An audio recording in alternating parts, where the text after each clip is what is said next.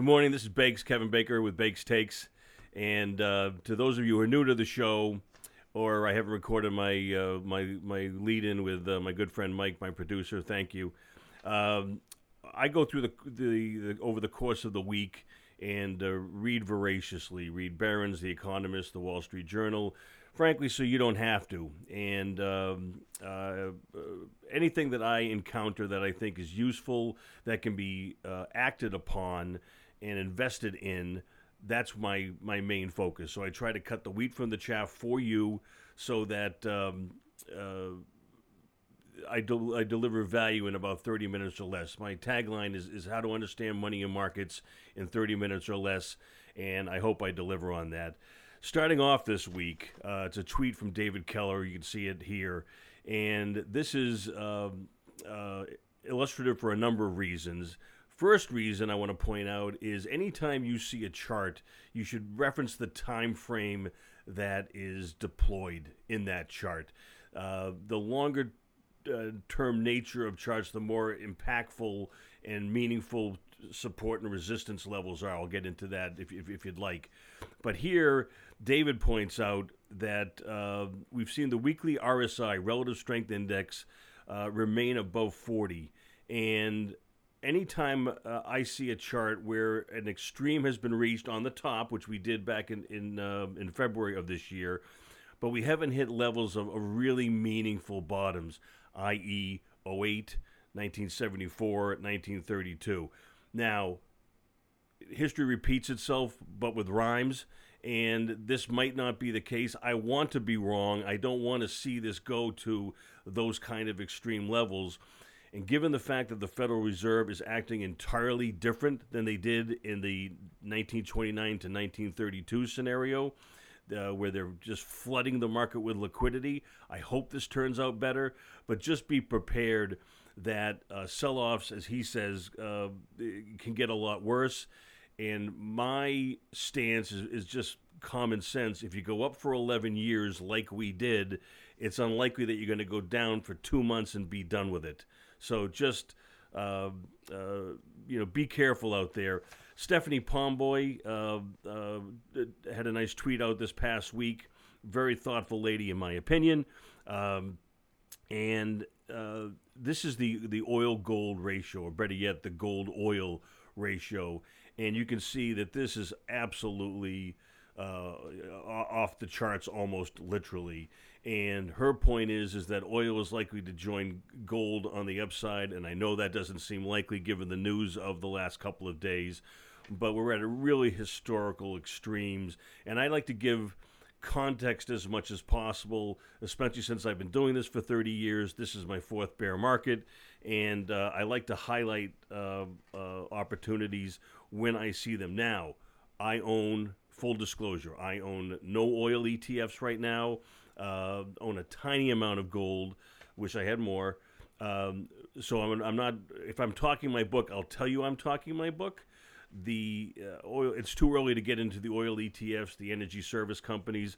But boy, I'm digging around. I'm digging around because I think that the sentiment is so negative that we're poised for some at least bounces at some point. Sarah from Boston asked, what is the Beige Book? Saw it on CNBC and said, what's the Beige Book? Beige Book is the publication the Federal Reserve puts out about economic conditions across the 12 Federal Reserve districts. And a lot of it is very anecdotal, interviews, a lot of qualitative sort of studies. That's what it is, and I'm going to put it in context for me. I've never found anybody who can take the Beige Book information and then go invest in XYZ companies or ETFs profitably. If you own stocks, you own pieces of businesses or pieces of countries or pieces of commodities. And I just simply haven't been able to take the economics from 10,000 feet and bring them down into, I want to buy this particular company right now. So I think it's important. I think it's valuable. I think the Fed needs to use it as they set monetary policy. But the Beige Book, to me, really should be very minor in your investing decisions. Walter Deemer had a great quote out this week, and boy, do I believe this fervently. The only thing I have a strong conviction about right now is that nobody should have a strong conviction about anything right now. And as I mentioned in my presentation that's up on my YouTube channel back in September, I didn't obviously forecast coronavirus, and I didn't forecast a February top. What I did say was it was the oldest oldest bull market in history. Hadn't seen that before. We hadn't seen interest rates cut in half before. We hadn't seen $17 trillion in negative yielding debt before. And I thought that given all those, that any Monte Carlo simulations that your advisor is creating doesn't have those in the database. It's unprecedented. So given that, own a little more gold, own a little more cash. That's all. And I think obviously that has served well. And so if I come up here and have wide-reaching proclamations, I want you to call me on it, because I think it's a crazy time, and we don't know what we don't know, and have to proceed accordingly. This is interesting from Tom McClellan, does some really great work. And make a long story short here, when QE has been launched, it's been bad for bond prices. And that means if yields go up, bond prices go down. So it's an inverse correlation. With this last round, which is crazy, the amount of money the Fed is injecting into the system and taking interest rates down to zero, the thought of bonds being big performers from here with the 10-year at 65 basis points is pretty late. Mike, is it possible to get the Barron's article up in this link? Absolutely. Okay, thank you. This is Mike Wilson, my producer here at Sweet Productions. And Mike, if I get off the rails, you tell me. Okay? I got you, man. I got you. I appreciate that very much. This is I think, helpful. Eric Savitz in Barron's this week talks about Zoom, a number of things, but talks about the stocks that have been working well in this environment, the stay-at-home stocks, if you will, the Pelotons and the Zooms. Zoom is now $150. It is a $42 billion market cap, and is at 45 estimated sales. That's expensive. I don't care what it is. And it might be worth that, but what it triggered for me was the recollection of September 11th. I was in Midtown Manhattan, not at Ground Zero, but I was there September 11th, and I did what a lot of us did, went back and said, who's going to benefit from this? And we did a lot of work on the defense stocks, and the stock market is such an efficient discounting mechanism that was priced in really rapidly. And I don't know, have the exact numbers in front of me, but making money in defense stocks when it was so darn obvious didn't work out very well. And so I caution you that if you have obvious quarantine plays, for lack of a better term, watch them carefully. And we can go through the sell discipline, Mike, if you want to. We have time at the end, which I think has been helpful.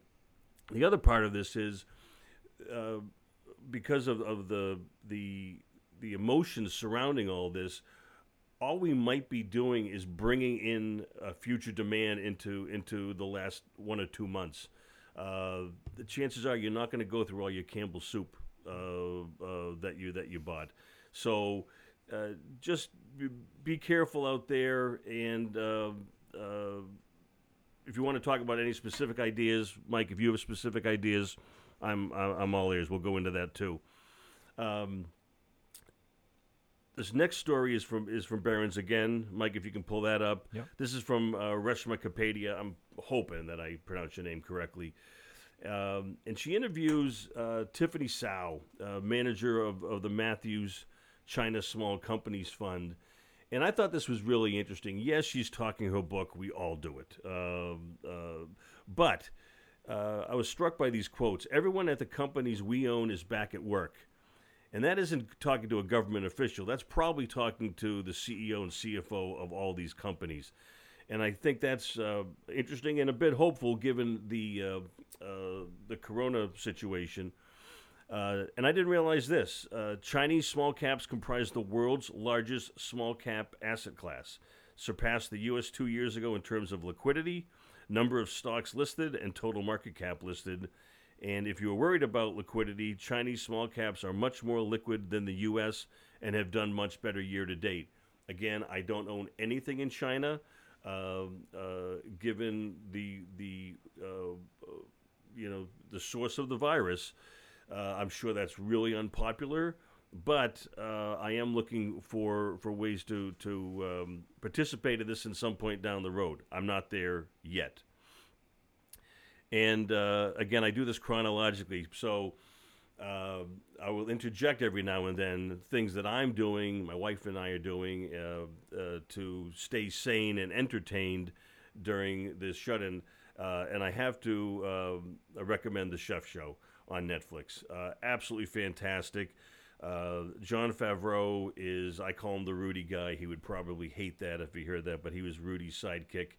And Chef Roy Choi, who I don't know that well, but it's a fantastic show. They bring in a lot of celebrities and do a lot of really hands-on work in the kitchen. I just think it's fantastic. Binge watched till 1 o'clock in the morning last night. The Wolfgang Puck episode is fantastic. The Seth Rogen episode is terrific. And I mean, isn't that the only way to really watch Netflix is to binge it? Yes, they do the tease really well, and I've never, like potato chips. You can only they set it up so you actually have to stop the next episode from coming up. Yeah, no, exactly. We were watching Peaky Blinders, and it took the end of the season for us to turn the damn thing off. So it's remarkable. This next segment is called Much Needed Levity. And Mike and I were talking before the show, and there's a lot of negative news, obviously, out there. There's a lot of negative stock market news, obviously, and I refuse to have you come here and then, be despondent when you leave. I'm a pretty optimistic guy, and this will bring a smile to your face. Dave Chappelle. You probably know him. There's obviously some salty language and some controversy, but he's brilliant, absolutely brilliant. The show where he accepts the Mark Twain Prize is epic. Neil Brennan, who used to write for him, is absolutely terrific and kills it. And so in this time where we do need much-needed levity, here you go. The Dave Chappelle special is absolutely terrific. Mike, put up the Bespoke Invest chart for me, please. And this I risk getting into the weeds here, but I'm going to do it. This shows the peak in the S&P, the low, where again we declined rapidly, 33% in 34 days. It's unprecedented. But these are they're called Fibonacci levels. I won't go into all the details. If you want, we can talk in future episodes about that. But these are logical places where stocks bounce. Sometimes it's called a dead cat bounce, a little morbid and a little visual, but you get the idea. And we're right around the 50% mark right now, and that's a very logical place when you go down that rapidly to bounce to. We also, again, getting into the weeds a bit, we are between 2,800 and 3,000 on the S&P, 280 and 300 on the SPY, the ETF. There's a lot of resistance, and so the volume is really light as we approach these. So again, I would just anything that you think is lower quality, suspicious, poor balance sheet, has a risk of a dividend being cut, I would put that as a sale candidate and feed stronger ideas going forward. Mike, can we put up the James Altucher link? Yes, absolutely. Thank you very much, as always. James Altucher is consistently one of my favorite podcasts. And by the way, I want you to tell me things that you see that you think that I should be paying attention to, and I can share with my audience. But this was fascinating. This is Jim McKelvey he interviewed. He's the co-founder of Square, so a billionaire, and he's also the deputy chair of the St. Louis Federal Reserve. And I haven't come across any major corporate people that are that high up in the Federal Reserve, but maybe it's more common than I know. And at 13 minutes or so, he mentioned that Square, PayPal, and Intuit have all been approved as non-bank entities facilitating paycheck protection programs. So I didn't know that, and if you have a business that's a candidate for PPP, I would certainly explore that. And he also points out that the SBA has been around forever and is antiquated and was not ready for this onslaught. The service crashed 40 times in the first day, but is dramatically improving according to him. Oh, and please bring up this chart, Mike. In The Economist this week, in the midst of this madness, this shows, and I haven't seen this before, this is daily cases of COVID, and I'm not going to make this another somber COVID, the world is coming to an end, but it's these are 7-day moving averages of most of the major countries, and it's declining. And I know that the news is bad, but here in the U.S., Britain, Italy, Austria, etc., the daily cases are going down, and we have a lot of work to do. I want you to be safe and smart. I want you to listen to Dr. Fauci, obviously, but there are good trends in place, and I feel obligated to share those. Next, Jim from Philly asked, what's the difference between WTI and Brent?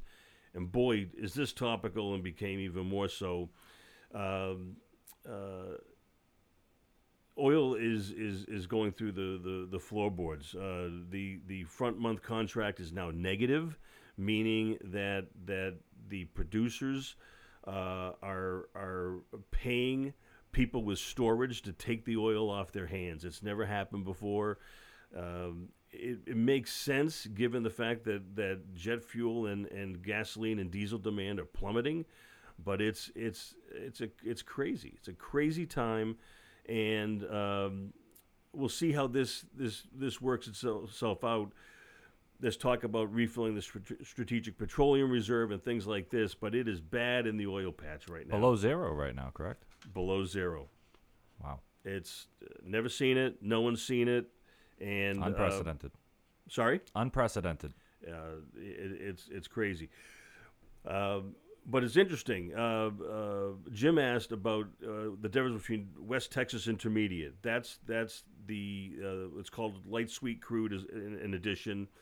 The majority of that is made in the Permian Basin in Texas, and the lower the sulfur content, the less costly it is to refine. And that's measured by the API gravity, American Petroleum Institute.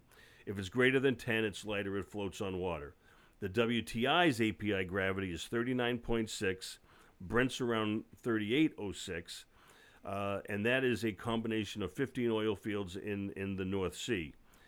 OPEC is the sourest, and that's the average of Algeria, Indonesia, Saudi Arabia, etc. So Brent normally trades at a WTI trades at a $4 premium to Brent, and OPEC is another $1 or $2 below that. I hope that's helpful, Jim. They're all going down right now. It is uncanny to see. My friends in Texas, you're in my thoughts and prayers. And and again, it's going to take some time to work off this oversupply. And again, I don't own any oil ETFs, and I wouldn't touch them for right now. But I'm fascinated by how contrarian and bearish that play will be at some point. If you want to play a quarantine drinking game, every time uncertainty is mentioned, especially on the financial shows, you're going to get drunk. And my stickler for the English language that I am, certainty doesn't exist. It's never existed, and if you feel you're certain, you're probably going to make a big investing mistake. So, this is further buttressed by Howard Marks, great investor. His memos are superb. I recommend them highly. And he cites the observation of Mark Lipsitch, Harvard epidemiologist, relating his coronavirus thoughts to investing. And Lipschitz calls this informed extrapolation. And Howard puts it pretty bluntly. America is seeing the greatest pandemic since the Spanish flu of 102 years ago, greatest economic contraction since the Great Depression. 80 years ago, the Great Depression was 80 years ago, obviously, the greatest oil price decline ever, and the greatest central bank government intervention of all time, and you simply can't say how it will turn out. This is one of our more morbid shows, isn't it? Well, unfortunately, they're morbid times. I mean, how can you talk about current times without getting a little dark? Yeah. I'm going to be more optimistic next week. I'm going to find something, even if I have to. I just like this quote. Capitalism without bankruptcy is like Catholicism without hell, and that markets work best when participants have a healthy fear of loss. And let's face it, the last 11 years, it was a bull market, and we confused it with brains. And now we have to be more discerning. And yes, there are businesses that will fail. There are industries that will be really hurt. A bit of economic Darwinism is going to prevail.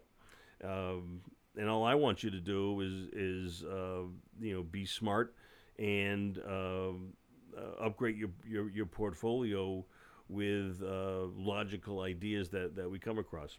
So, to that end, The Economist this week talks about, especially James Montier of GMO, who did a brilliant job on the Barry Ritholtz Bloomberg podcast, and he points, and others, to the low relative valuations of emerging markets, currencies, and equities. And I didn't realize this. Taiwan and South Korea make up a quarter of the MSI index, China another third, and the author closes with spread your bets. And again, I have not done anything with those regions yet. There are ETFs for all of them, but I'm looking, and I'll report back when I see promising chart patterns to share with you. Your ideas and feedback are always welcome. Please send an email to me, kbaker@bakerresearchgroup.com. Subscribe and review this podcast, please, at Apple, Spotify, wherever you get your podcasts, and my YouTube channel. And please follow us on Twitter @Bakes_, @BakesTakes_, and other social media. Thank you so much, and I will see you next week. Take care now.